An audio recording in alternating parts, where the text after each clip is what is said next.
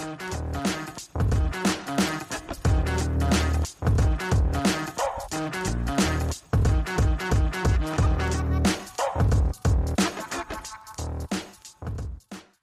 everyone, welcome back to Across the Romaverse. It's episode 131. It's Jimmy and Steve here tonight. Brandon unable to join us, so it's just the two of us tonight. We're recording about 24 hours or so after Roma's 0-0 draw on Mother's Day against Bologna. Jim, welcome back. We haven't had you for a couple weeks, and I guess just in terms of the match, I guess it's kind of what we expected. Yeah, I would say so. Given how much of a rotation there was going into this Bologna match, I wasn't expecting much. I was hoping for something along the lines of a scoreless draw, which would mean that, Svilar and the Primavera kids played up to, mid-table Serie A standard, which is what we got.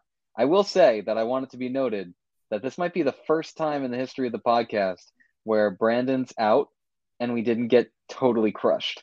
That because that's always what happens, that he manages to find a reason to not be around when we lose 3-0, 4-0. But this time around it was just a scoreless draw, so maybe on that note we'll be able to start stringing together some wins regardless of who's doing the recording of the podcast. Yeah, he ghosted us after the Atalanta match last time, I think, right? The 3-1. That was it. Bergamo. Yeah. So, you mentioned the lineup. I think it's important in the context of talking about this match, the heavy rotation. It was expected. You put it in the match preview. I didn't even bother doing a probables because you covered it so well in the match preview. This was expected. Mourinho mentioned so many tired players on the roster besides the injured players. So Svilar got the starting goal. Roger Ibanez is the only regular center back in the back three. Cristante was in the center of that back three like he has been for the past few matches, but Smalling and Llorente and Kumbula's injuries back there. Salik played more as a right center back than a right wing back in this one. It was Missouri getting the, starting debut for Roma at the right wing back, Zalewski at left wing back, Kamara, Tahirovic, and then it was Gini Wijnaldum in the center of the park with Solbakken and Belotti. And obviously, the young kids stand out. Also, what was important in this one, too, I think was, before we even get to them, was Wijnaldum started, played 53 minutes, getting those legs back, hopefully, for the return leg on Thursday, it looks like. Yeah. It seems like it's up in the air on some of those players for Thursday. I know that it said that Dybala was training outside of the group. I'm a little worried about that. But at the same time, do we really doubt Jose Mourinho's ability to get a 0-0 draw in a match where maintaining a 0-0 draw will result in advancement in the European Cup? I'm not that worried about that. And at the same time, I would also say that I've been seeing so many news updates from the Premier League, from Serie A, from a lot of places about players who are now out for the season because of some injury they suffered in a relatively meaningless match. So I've just been seeing that as good karma for resting our players every now and then. And the Bologna match was a key example of a match where on some levels it would have been great to have Dybala, Smalling, the like available. But I'll take the draw with the knowledge that we can kind of go into this second leg of the semifinal a lot stronger than we would be otherwise. Yeah, I think it was important to rest players. I mean, when we went into this match, Lazio had already dropped points. Milan dropped points right before. Atalanta had lost. So was there an opportunity to maybe try to claw their way back into the top four race with a win? Sure. With Lazio looking the most vulnerable, I guess, this weekend after Juve and Inter both won. But even if Roma had won, they're still four back with three left. And is that worth playing some of these players? I don't think so. I think it's, at this point, really, probability-wise, using just pure numbers, got to be more likely to win Thursday and then a Europa League final than to try to claw back from 4 points back with three matches to play, considering Lazio has a pretty weak schedule and all that kind of things that go into it. So I was happy with the rotation. I thought the young players, Tahirovic, Missouri, these guys, Svilar, I thought was pretty good. They didn't look out of place. Roma still kept Bologna to a 0-0 draw. A Bologna side that's been pretty much right around the mid-table position. They're 11th after the draw, so they got bumped down a spot by Torino. But they've been pretty good. And, Orsolini's having a really good season offensively for them. I think he's been one of the, not breakout stars, but kind of bright spots in the league for like a younger type Italian player, and they kept him pretty reined in. I thought so. Overall, I thought you have to be kind of happy with the performance. Sure, would have been nice to score, but nobody got injured, right? That we know of, at least. That's going to be a major blow. Guys got some rest. Even the players that came in, like Pellegrini and Mancini, they didn't play a lot of minutes. So I think those are all positives to take from this one. Yeah, I would 100% agree with that. And I would also just add, for those of you who have been following Roma for long enough, you probably noticed that Skorupski was in the Yeah. net for Bologna. Talk about a throwback. But like he's also just developed into like not a Champions League, Europa League, or even like European level goalkeeper, but he is a solid mid-table goalkeeper. Yeah. And if you look at Bologna's stats so far for this season in terms of goals allowed, they only have three more goals allowed than Milan. They only have two more than Atalanta. Like Roma's been pretty tight in the defense, so they have 11 more than Roma. But they're clubs that are in and around those European spots who have very similar goals allowed to Bologna. So it's not like they were a pushover in the way that you might expect, a Salernitana, a Cremonese, a Sampdoria to be this season. They're a true mid-table side, and being a true Yeah. mid-table side means that on their day they can probably beat a top side, and the convex is that on their day they can also lose to a smaller side. So like, I guess I would say that the fact that Roma was able to get away with a point and was able to play some younger players and get them Serie A experience. That's key for Roma going forward. And until Roma develops more depth or buys more depth, it's going to be key, especially towards the end of the season, for the manager to allow for younger players to play, because that's the only real way he's going to be able to figure out if these young players have what it takes to be in a Serie A environment consistently. And we all know that Roma's finances make it that they can't just have a Manchester City two starting 11's worth of players. Some of these players are going to eventually become like Zalewski's, are going to become like Boves, who are at the very least rotation options and at the most a Mhm. consistent part of the starting 11. So I liked what I saw overall. Yeah, I agree. And hey, don't sell Salernitana short. They beat Atalanta on That's Saturday, and fair.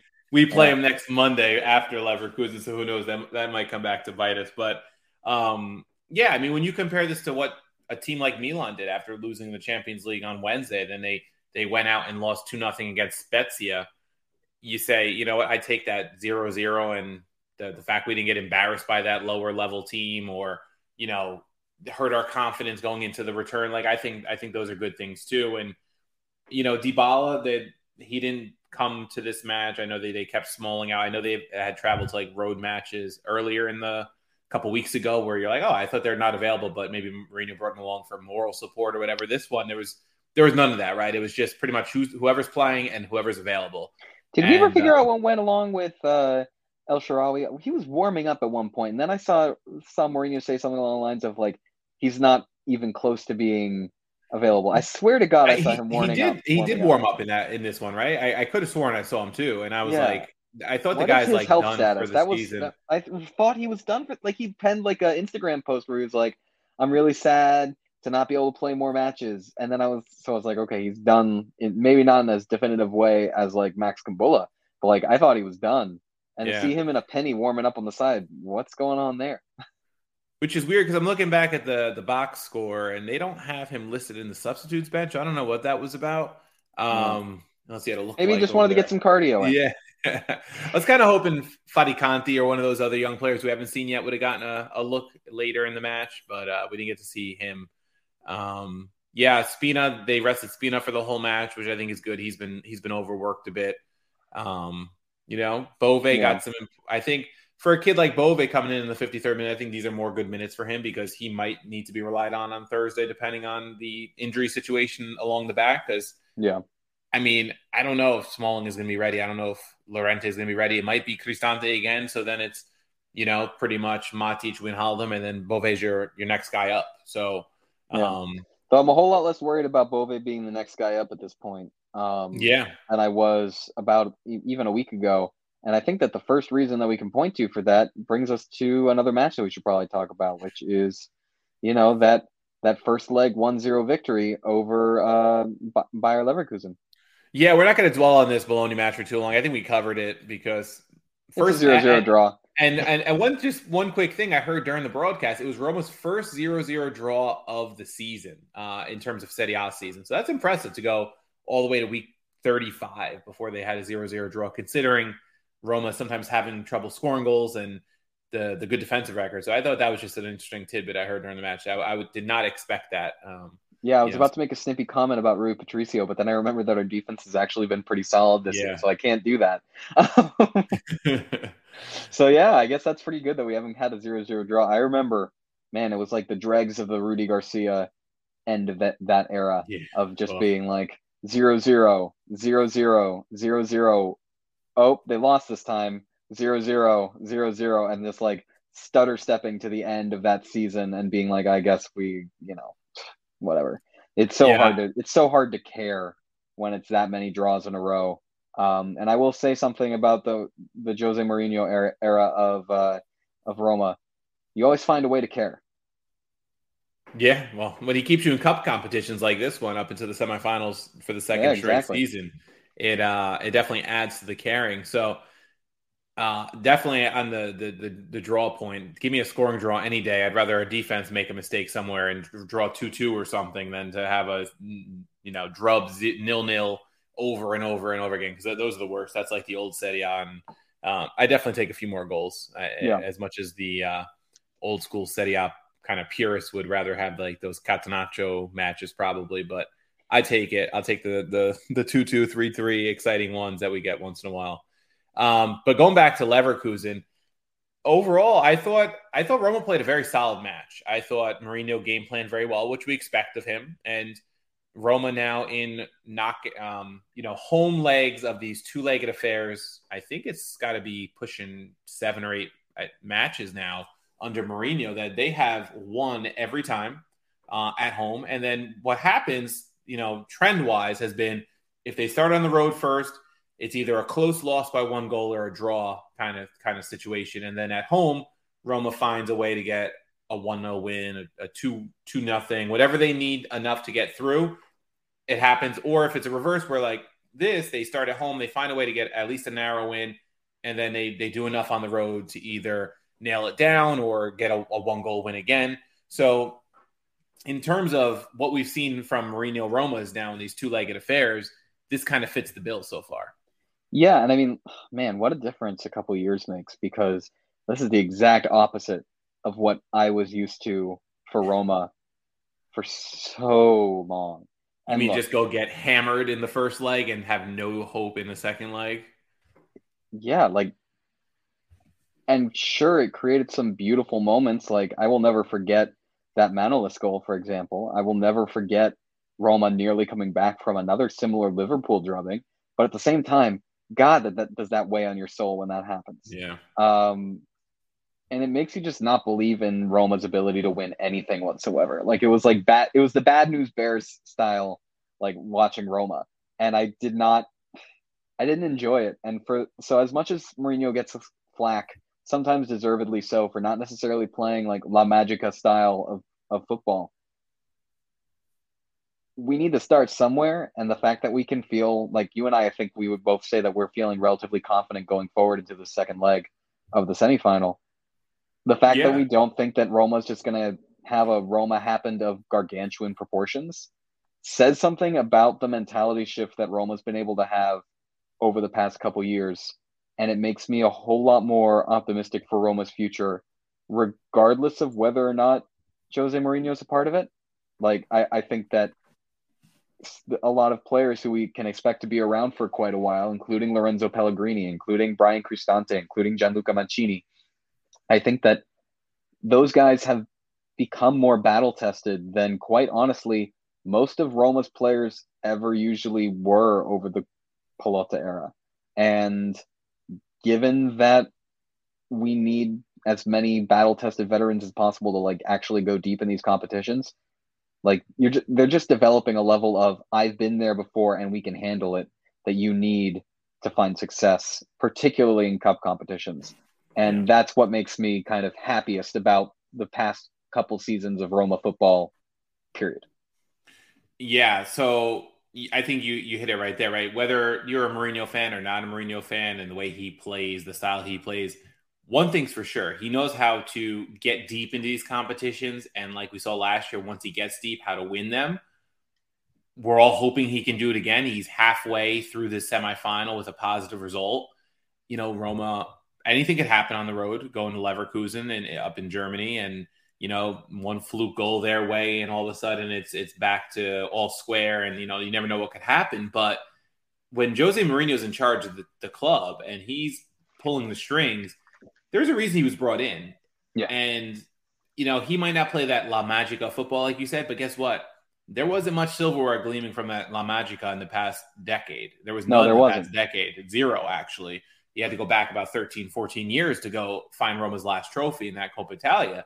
So I'll take slightly less exciting football if it means winning. And I know in the league, yes, they're still struggling to finish top four. And it's funny because there's a quote from Mourinho I'll read now in terms of that, because it's kind of like you gotta be happy with one or the other at this point. In his opinion, it's not possible with this roster to get both. He was asked post-match against Bologna, have many fans given up hope of qualifying for the Champions League by finishing in the top four? And he said the fans should pay heed to my words. When we were flitting between second and third in the league for many weeks, I was constantly saying we should take things game by game. This is because when the fixtures started building up, we wouldn't have the resources to go all the way in both competitions. It's not like we made a choice between Serie A and the Europa League. It's been a case-by-case basis. That's always been our approach. I've been saying this for the last 2 to 3 months. So, he said we didn't just toss Serie A for the Europa League, but now that push comes to shove, it's, I think, pretty evident that the only path forward is the Europa League, and that's what we saw with Saturday's lineup. Yeah, I know. I'd 100% go with that, and of course, I'm not the manager. The manager is basically saying that, so of course I'm going to go with it. But beyond that, I would also just add, there's something about the way that a lot of Serie A clubs operate regarding European competitions that really gets me down. And despite Roma's problems in European competitions, and I'm thinking about, all the various drubbings that we've witnessed over the years, you can never criticize Roma as a club by saying that they never cared about those competitions. Yeah. And you can really criticize basically every other big club in Italy over the past decade for basically not caring about the competitions. Like Juve is the only one I can think of beyond Roma who consistently cared, and that's because they thought they could win the Champions League, and it was always very humorous to see them not do it. But the point being, both Milan clubs, Lazio, oh my God, Lazio so much. I was going to say that team in blue across the stadium, they just never seems to give a crap. They never care about it. And call me, maybe this is an American mindset, I don't know, but like, they don't give you trophies for placing third. They don't give you trophies for placing second. And as much as I want Roma to win a Scudetto someday, soon, very soon, we had basically most of the 2010s where Roma was consistently getting second place in the league. And it did absolutely nothing in terms of developing a winning mentality. It did absolutely nothing in terms of filling out Roma's silverware case. And it did absolutely nothing in terms of selling Roma to the next generation of players and fans who are looking for a team to support or a team to play for. You know why people like playing for Manchester City? You know why Holland went to Manchester City? Well, part of it's the ridiculous money, but another part is they win. You want to know why people like playing for Barcelona or Bayern Munich? They win. And you know why there's so many stars who go like direct from Borussia Dortmund to Bayern Munich? It's because Borussia Dortmund's the second best club in the league. But then if Bayern calls your name, you say, I want to go win. And if Roma's able to build out even like the idea of being able to win a European competition, you're going to be able to get better players who will come in, and then you'll be able to say, yeah, we're going to go win a title. And props to Napoli, because they are competing on two competitions. They're making something special over there in terms of like how unexpected their title win is. It's different from Leicester City's Premier League win, but the fact that they've been so good all season in multiple competitions, like, you got to respect it on a very deep level. It's such a nice change of pace. Even if I don't want Napoli to win, like, I can respect it. But that's not the typical way that you're able to build a title contender. building a title contender takes time. It takes a lot of time. And nobody expected, after losing so many key players over the past couple of seasons, for Napoli to be as good as they are now. If we want Roma to be able to get there, the way we do it is by winning things like the Europa League first and consistently getting in the Champions League football and saying, look, you can come to Roma and win. It's not you can come to Roma and PSG will snap you up for 50 million euros, or Liverpool will snap you up for 50 million euros. You got to be able to sell Roma as a relatively final destination, not just a stepping stone to a Premier League side or a Champions League winning side. Yeah, for sure. We're going to take a quick commercial break, and then we're going to continue the discussion about the winning and the Leverkusen match. Okay. All right, so we're back. So, Jim, I think you made some great points there. Now, it's funny you brought that up because, we finished second for so many years with Roma, right? We were always the bridesmaid, they say, instead of the bride, and it was second to Juve every time, or prior to that, it was Inter. And it's funny because on my other podcast, Kicks and Picks, there's been a debate going around because we also talk a little bit about the Premier League, and there's some United fans saying, I'd rather be in United's position and win the Carabao Cup than be like Arsenal, who blew the lead to City and is now going to finish second, no trophies. Like, I'd rather win a trophy than finish second and have nothing. Now, the caveat is if United, they were kind of teetering on maybe not finishing in the top four. So it was kind of like, would you take Carabao Cup and finish fifth and rather than second place and no trophy? And to me, that in that case, I take second place and no trophy. But in Roma's case, I think I don't care if it's the Conference League, the Europa League. I'll finish fifth or sixth in the league to lift a trophy. And especially for a club of Roma stature who does not win much, right? I think it's so important to win. I'll take that Conference League trophy last year and finish sixth in that situation every time. Oh, without a doubt. And I would also say that just more broadly, if Roma is able to build up a side that's good enough to go deep in the Europa League, for example, and we know that they are because they have consistently been able to go deep in the Europa League. Like, they haven't won it yet, but a couple seasons back, they did get to the semifinal just like they did now. If you're able to build a side that can consistently go win the Europa League, that gets you Champions League qualification. That gets you the money. And the carrot's still there. At the end of the day, what Roma needs more than anything else is consistent cash flow so that they're not stuck in a situation like they were all too often in the Pelota era, where it was like, oh, wow, we have these world-class players. Financial fair play means that we have to sell them. And you need that not only in terms of making sure that your fan base can trust you on some level, because wow, did people get PTSD after losing practically every good player that was not Roman over the course of the 2010s. They really did. And I did to a certain extent. Like, think about it. He didn't have the world-beating career that a lot of people thought he would when he was in Rome. But like Eric Lamela, remember how heartbroken people were when he left for Tottenham? And he probably was like the fifth most impactful transfer out that Roma had in the 2010s. Like, I'm going through it, and I would say like Marquinhos, Alisson, and Salah are all in their own tier. They're the top three in my mind of like, man, if we could have kept them for an extra 5 years, that would have been something special. Yeah, then I would even think about like Pjanic, Rudiger, like those players too, right? Like there are so many, like, you can say this as a compliment towards Roma's consistent scouting ability. Roma's never had a problem finding very talented players. Roma's had a problem keeping those very talented players. And the only way you're able to keep them in this day and age is if you're able to consistently qualify for the Champions League if you're Roma. And that's true for most other sides too. Like, look at the mess that Chelsea's in at this point. If they're not able to qualify for something soon, then money will be drying up over there too. And you need to win consistently. And I'm fine with getting to Champions League football by winning the Europa League and placing sixth in the league. Like, at the end of the day, as I said before, they don't give you a trophy for placing second. They don't give you a trophy for placing third. They give you a trophy for winning either the Scudetto, winning the Copa, or winning a European competition. And I want Roma to be at least very close to winning one of those three things every year. And the nice thing about the Mourinho era is that we have been close every year. Yeah. We won the ECL last year, and we're very close to winning the Europa League this year. Yeah. So, I mean, like, that's the type of club that I want to be supporting. One that can keep its players, and one that can have a puncher's chance at winning a title or a cup every year.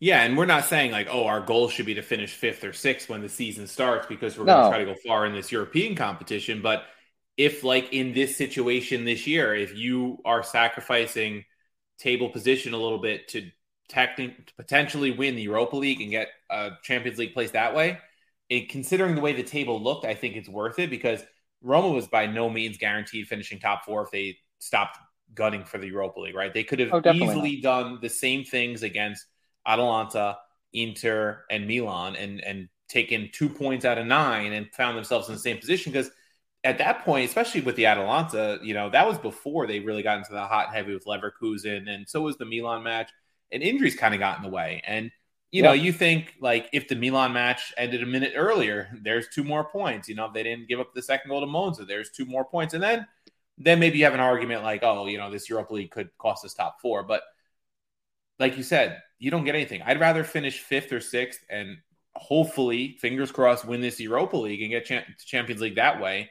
Because to me, the winning that trophy for a club of Roma stature that does not win things very often is very important. Yeah. And then maybe there's a little more money to go around next year. I don't know what the financial fair play restrictions will be like with Champions League money coming in. But then maybe you could give Mourinho a couple more players added to this roster without selling any big pieces. Yeah. And then you let him cook a little bit and you see how high can he take them in the Serie A table? How far can he take them in the Champions League? Do I expect a Champions League semifinal run like ECL and Europa League? Probably not, because there's better teams out there. But this Europa League is a tough competition this year. Mourinho said it many times. There's been teams dropping down from the Champions League. Leverkusen dropped down from the Champions League. Salzburg dropped down from Champions League. Roma's had to go through both of them if they can get this second Roma leg. is the only club left in the Europa League that did not drop down from the Champions League. Yeah, because Juve and Sevilla were both there this year, right? Yeah. Yep. Yeah. We'll get to those 2 clubs maybe at the end. I don't want to jinx anything yet, but yeah, I think now if Roma was in the position Napoli was in and maybe they were in a tight race for the Scudetto, would I sacrifice Europa League glory? Of course, because then the Scudetto's in play, right? But Roma was nowhere near challenging for a title this year. They crashed out of the Copa fairly early again. And I think Mourinho's done exactly what he's had to do here. And he really hasn't sacrificed the league until this past weekend, in my opinion, because he has not thrown a match where he's just said, here, youngsters, go get it until now, when he kind of know he's out of it and we've got to rest players for the second leg. Yeah. And I would just add as kind of a wrinkle to this, there's no trophies for 4th place conversation that we've been having. It's also an important reminder that compared to the 2010s era, Serie A's gotten a lot more competitive. And I'm not just talking about Napoli winning the Scudetto. Like, the Milan clubs are back. Atalanta looks a lot weaker than they used to be, but they're still not pushovers. Like, there are officially 7 clubs, I would say, 7 or 8 clubs that are fighting for European qualification in any given season. And that just makes it more imperative for Roma to be one of the few clubs to actively look towards the European competitions as a way to get additional European qualification. You're not going to, as much as you'd like to, you're not going to be able to guarantee that Roma's playing top 4 football every season. Roma will be building a side that can hopefully qualify for top 4 every season. And I'm looking forward to that happening, and I think it can happen. However, it's just the fact of the matter that even in the Premier League, or especially in the Premier League, where there are 6 or 7 clubs who are what we would probably call a top 4 side nominally, there's only 4 slots. And that kind of makes it imperative for Roma to go as deep in the Europa League as possible, to win the Europa League. And because the only way Serie A gets 5 slots is if Roma wins that Europa League. So I would say there's a real incentive for Roma to be the one Italian club who gives a crap about European competitions, because I think that so many of the other clubs view it as a way to make additional money, but don't view it as a way to actually win anything. And the thing that I like about Roma recently is that they've really started to view it as a way to win something, as opposed to just a way to improve their bank account by a little bit. Yeah, and I will say the other Italian teams this year seem to be taking it more seriously besides Lazio, because once they fell to the Conference League, they kind of threw that. And on their part, they're probably going to finish top 4 because of that. So credit to them, I guess, for getting top 4. They probably wouldn't have done that without Yeah, crashing but it out of sends the wrong conference. lessons, man. I don't want Yeah. that to be the lesson. Yeah. So, but everybody else, look, you got an Inter Milan Derby della Madonnina semifinal of the Champions League. So those clubs taking it seriously. You've got Juve into the semifinals in the Europa League. So they could have easily punted Europa League after Champions League, not qualifying, right? Because they looked awful in the Champions League. And then Fiorentina's in a semifinal. So it's been a good year in Europe for Serie A. But I agree, historically, in the last 5-6 years, it's been Roma kind of carrying the torch. And that's one thing I've said to people who criticize Roma. You could criticize Roma for a lot of things. One thing you can't criticize them for as a Serie A fan is that they don't try to put some good to the name of the club and the league in Europe. That they have done. I would just say in general that the one thing that you can never really criticize Roma for is trying.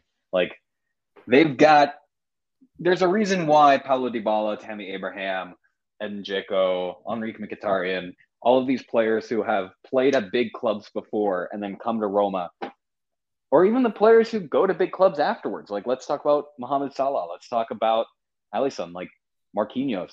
Like, they're very bound to this club because in terms of like the intangibles, or Rudiger, my God, I swear there's not, like, this guy's played for Real Madrid. He's played for Chelsea. Like, he has played for the biggest clubs in the world. Without a doubt, like every other interview, it feels like he says something along the lines of, yeah, I still love Rome. Like, I still love those fans. And that's the type of thing, like, not to go off on too wild of a tangent, but think about all the problems that PSG has right now. They are a club with all the money in the world, enough money to buy literally 3 of the best players of the last 20 years, and 1 player who's going to be probably the best player of the next decade. And they can't win anything, and their fans are miserable because, in part, I think, they don't have those intangibles. They don't have those things that really bond a city to a club, that bond fans to the club. Like, sure, they've got the Jordan kits that I always think look really cool, but they don't have the intangibles that Roma just so deeply represents. And I think it's a lot easier, just in the same way that I think it's a lot easier to add flair to winning football. I think it's a lot easier to add winning to the deep bonds that a club like Roma already has. I think that it'll take a lot more for Roma to get the winning football, and that's why I've been so excited by the Mourinho tenure. But when it comes to being a club that demands love and loyalty, I feel like Roma's already there. It's the winning that needs to come after that. Yeah. And so that's kind of what makes Roma special. And that's why, I mean, God, how many years have I been writing for CDT? 8 or 9 years. Like, that's why I'm still doing it, because if I was doing this for some club where it was kind of plasticky, I don't think I'd still be doing it. And Roma, for all its faults, is not plastic. Yeah, I was trying to think of the word when you were finished. I was thinking material. They're a very material club, but they're plastic, basically, right? It's like, yeah, they're living in that material world where they've kind of had to buy their stature. Man City's been the same thing. The difference is Man City plays in the Premier League, so they get a lot more exposure on a week-to-week basis than just the Champions League, and PSG hasn't done well in the Champions League. And City, that's kind of been their white whale too. Like, these clubs that don't have the history behind them have had to buy their fans in a way, right? By buying the best players and by winning things and winning the Premier League and Ligue 1 are accomplishments. Don't get me wrong, because Roma hasn't won a Scudetto since I've been a fan. It's been 22 years now. It's longer than I've been following the club consistently. Yep. But you're right. The passion of the Roma fan base, like many other clubs around Europe that haven't had the same level of success, right? You could talk about, you mentioned like Dortmund. Before Dortmund's got those loyal fans, they've won more than Roma, so I'm not doing an apples to apples comparison. But those fans didn't have to be bought, right? RB Leipzig is an example in the Bundesliga, I guess. They're kind of that money club now that other clubs don't like because they're that plastic club, not to the level of PSG or City, but like every league seems to have them to an extent. I guess Serie A doesn't really have one at this point. No, like the Inter and Milan were both at one point owned by billions that kind of disappeared, apparently. Yeah, but they had the history behind them that these other clubs don't. They did. Yeah. So I did hear that I think like Palermo got bought by They the got City bought by the Group. City Group, yes. Yeah, so We'll see if they make that'll anything. be interesting. Yeah. Because I could definitely see Palermo being a new age Man City for Serie A. Yeah, that'll be interesting to see down the line. But yeah, going back to PSG, it's when I first started following Calcio, and then obviously the Champions League as a part of it, you saw Marseille, Lyon, those were the clubs in the Champions League from Ligue 1. It wasn't PSG. They Yep. had to buy that status. City was nobody, right? City was like Yeah. a nothing club. It was all Manchester United, and they've bought fans, and credit to the Sheiks and building it up in that sense. And they might win their first Champions League this year. It's very, very possible. So maybe that changes their status a little bit. But I get what you're saying. Like Roma's got those fans, right, that are passionate about the club no matter what, and it's a big fan base. And you hear people on TV. Mike Grella said it. Matteo Bonetti said it. People that have been to Rome, or people that have family in Italy, and you ask like, oh, who's Zio, who's the best place to watch a match? And Grella's asked somebody in his family, and they said Rome's the best place to watch a match. It's not the Allianz, it's not the San Siro, it's the Olimpico when Roma's playing. And that is the other thing. Mourinho has brought that passion back, along with the reduced ticket prices from the Friedkins. Credit to them. Tip the cap. When everything else is getting more expensive, they've made it more accessible to the fans, which is how it should be. Yep. And I let's think be real. Like, this has always been true for stadiums, especially a stadium that you don't own. You're making way more money off the TV deal. Especially like in sports these days, the TV deal is how you make money. Like, sure, you love to bilk somebody $20 for a beer when you're at a sports game, but like the money is coming from the TV deal. Mm-hmm. And for the Freakins to recognize that and say, look, we need butts and seats more than we need an extra God knows how many thousand euros every week. Yeah, exactly. Right. Like at the end of the day, Roma gets a lot more out of having a full stadium than they do getting an extra 20,000 euros or whatever.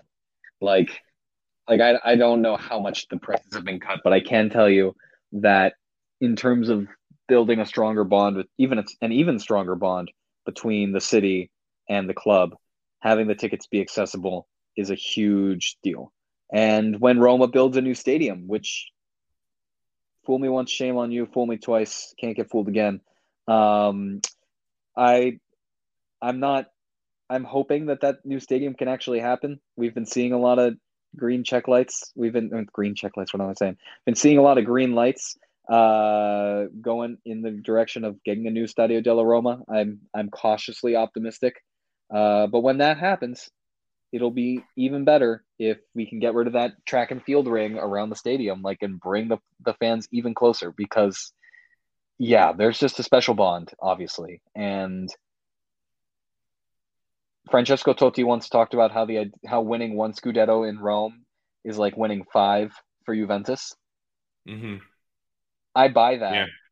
Part of me wants it to be so that by the time that I am 10 years older than I am now, that's no longer a thing. Like, I want Roma to be winning enough that ceases to be as big of a phenomenon. And honestly, I think sometimes Roma has eaten itself and eaten its young, in part because of how intense the pressure is to win without the winning happening ever. But at the same time, that's, again, something that you can't replicate with just funneling billions and billions of euros into a team. And I was blown away last year when Roma won the Europa Conference League, because wow, did Rome explode. Yeah. And imagine if it's something bigger. If it's something bigger, I think it'll be even bigger. And I'm hopeful it'll happen. Yeah. So we're going to move on to the Thursday's match. We'll preview that a little bit to close the episode. But first, we got to take one more commercial break, and then we'll be right back. All right, Jim. So we've talked a lot about what we want from Roma, which is more trophies, right?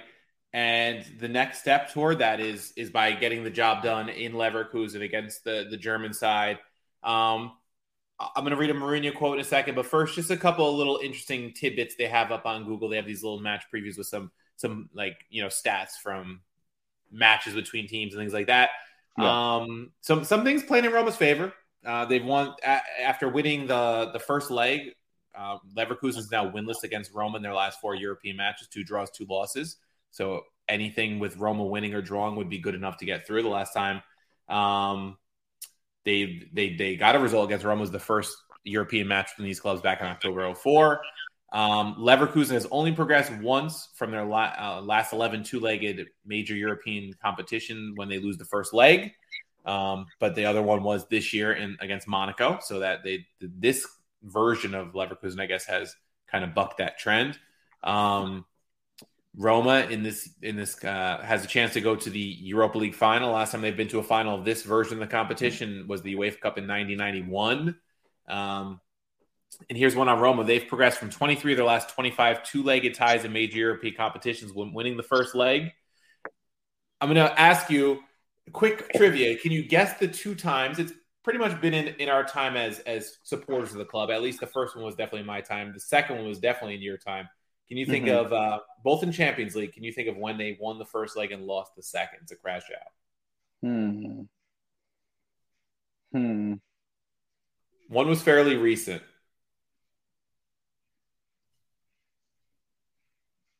I'll give you a hint. Zaniolo featured heavily in the first leg victory. Was this? I try to black out some of these events from my brain. When the bad ones really happen, I try to forget. For some reason, my mind keeps coming back to Manchester United.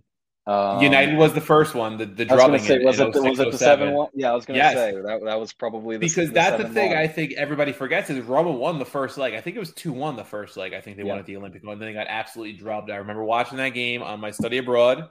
It was my spring break on study abroad, so I was in Barcelona watching this match. One of like two Roma fans in this like Irish pub type place. That was not fun.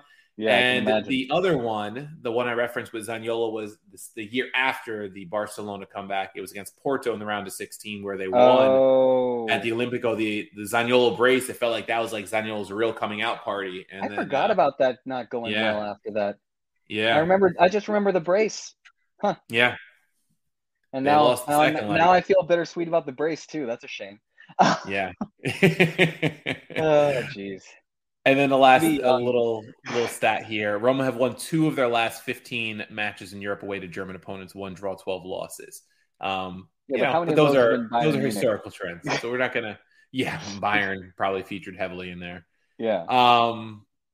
But no, this is how Mourinho is looking at it. He was asked, how important is Thursday's match?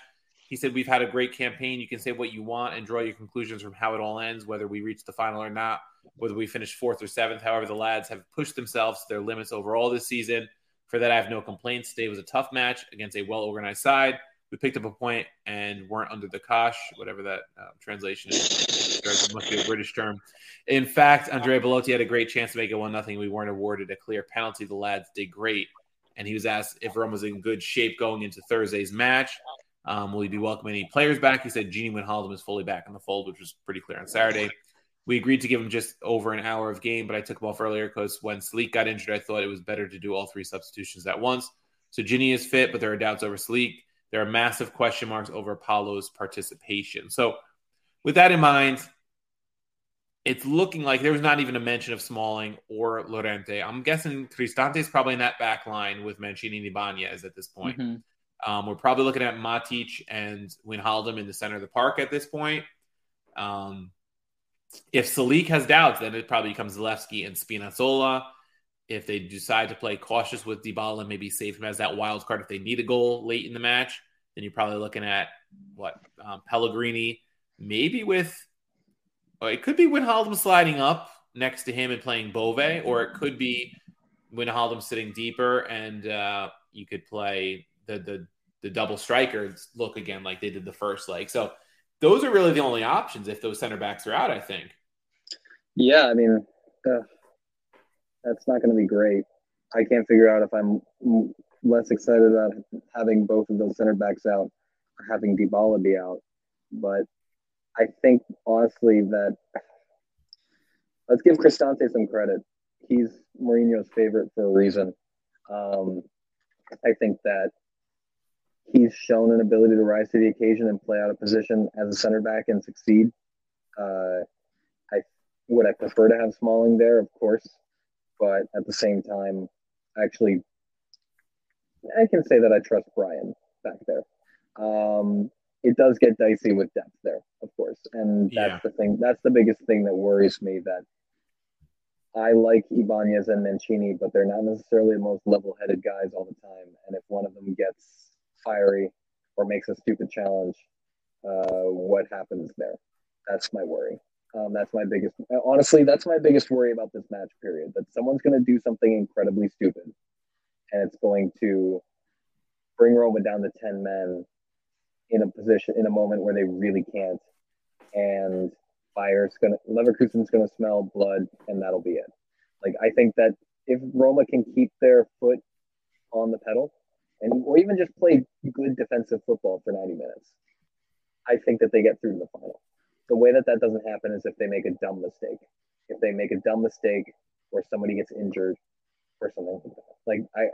That's really how I see this playing out. Yeah, I mean, the thing Roma has to their advantage, of course, is the goal advantage, right? But you don't want to rely too heavily on sitting back too early, I don't think, with just a one-goal advantage. Because like you said, one stupid mistake, somebody makes a bad defensive play. I'm not targeting Zalewski, but I think of him because he's not really a defender. We've seen him kind of get caught out once in a while. We've seen some other players get caught out at times. And I agree, though. Credit to Cristante. He's got the most minutes played by any outfield player on this team. He has become indispensable for Mourinho. So for all of the people that do criticize him, and at times he does deserve criticism, I'm saying he's a perfect player, but there's a reason why a legendary manager like Mourinho plays him match in and match out. A player like De Rossi said he'd take 11 Cristantes on the pitch as his teammate every time, right? Like, there's a reason for this. And certainly he's not a perfect player by any means, because if he was that good, he'd probably be out playing of Roma somewhere else, right? Yeah. If he was that good, he'd be at Juventus at this point. Especially given his versatility and everything else. But he's done well in this role so far. And I think if Mancini and Ibanez can play at a good level, it makes his job a little bit easier. And, Patricio obviously has to be on his game because we've seen him make blunders at times in goal. But it's going to be a short bench. If Smalling is not back or Llorente is not back, the bench is short. Mourinho's only going to trust so many players because you got to remember, Solbakken is not available because of FFP regulations for this competition. So it really limits who he has on the bench. You don't have that attacking option, especially with El Shaarawy out injured. He carried some of the injured players on the bench the first leg, but the only two that came off the bench were Wijnaldum and Dybala for the last 15-ish minutes. The rest of the bench was some of the kids we saw the other day, Kamara, Tahirovic, and Zalewski was on the bench. And then, he dressed El Shaarawy and Smalling and Karsdorp, and these guys were dressed, but they were unavailable to play. So that might have just been a numbers game with UEFA. Maybe that was the match El Shaarawy was warming up. Jim might have been Thursday's match that we saw him. And what's he doing? So unless someone surprises us, unless something develops in training over the next couple of days, I think the lineup is going to be whoever those 11 are, and then maybe you hold that Dybala card if there really are doubts for potential extra time or something, if that's the way it plays out. But there's not going to be a lot of options. That's for sure. It's going to really come down to, I think, how Mourinho manages this match, his usual man management, getting these guys ready. I mean, there's not much to have to get a team hyped up to try to get to a European final, but I think he'll find the words because that's what he's been good at for his whole career. And one thing's for sure, he's going to be ready from a tactical standpoint. Yeah, without a doubt. And I would just say that this is a moment where it's very helpful that Eduardo Bove has been slowly but surely developing into a rotation player. Yeah. I imagine where we would be if he was just one of the countless Primavera guys who got thrown into that Bologna match, for example. The fact that we can basically say, like, okay, he can start with Wijnaldum and it'll probably be fine, is valuable. And not only that, but he scored in the first leg. Like, I don't expect him to score again if he starts, but like, still, he's showing himself to be a key part. And again, I've said this I'm beating a dead horse over here, but the way Roma is going to be able to have long-term success is by taking Boves and turning them into starting material, or at the very least rotation material, because Roma needs to have that depth, and the depth doesn't grow on trees. So like, I'd feel a whole lot less confident about this match if we didn't have Bove in the midfield rotation. I was impressed with what I saw from Selic in the first leg. Is he out, or are we going to do we think we'll be able to see him, or there's kind of questions? He said there were questions over him. Okay. To me, I think if he's fit enough to play, I think he starts over Zalewski because he offers more of a defensive stability. Yeah, I would agree. Right, and just in general, I would say that I feel like I've been more impressed with him recently than prior. Like I feel like he's been coming out and looking quite good over the course of the past month or so in a way that I hadn't been seeing prior to this. Yeah. I'm hoping that that's a positive sign for the long term because again, we need these guys, especially with Karsdorp out. Like we need as many players who can play right back as possible.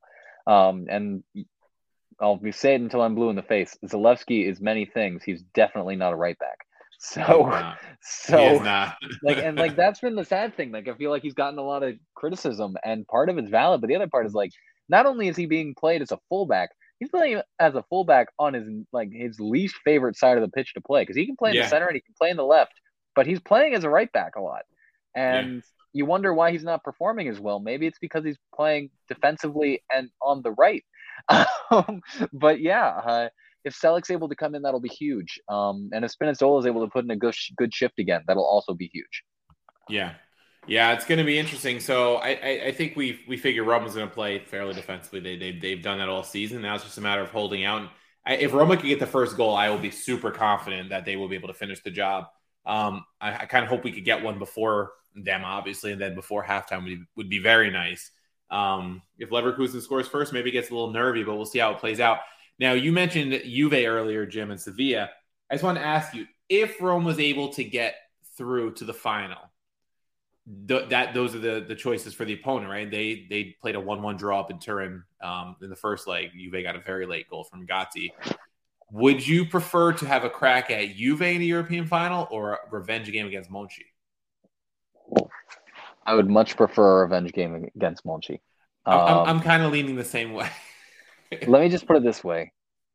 Over the years, Juventus has gotten so much crap about not winning European competitions. So much crap. And a lot of it's deserved because they've done stupid things like sign Ronaldo and sign so many superstars. And it's not actually like, sure, you were able to win Serie A when it was kind of weak 8 times in a row with Roma being your main competition. And we sold our best player every summer. So like, is it really that impressive that you were beating us each time? I don't think so. But they've never been able to translate it to European glory. Yeah.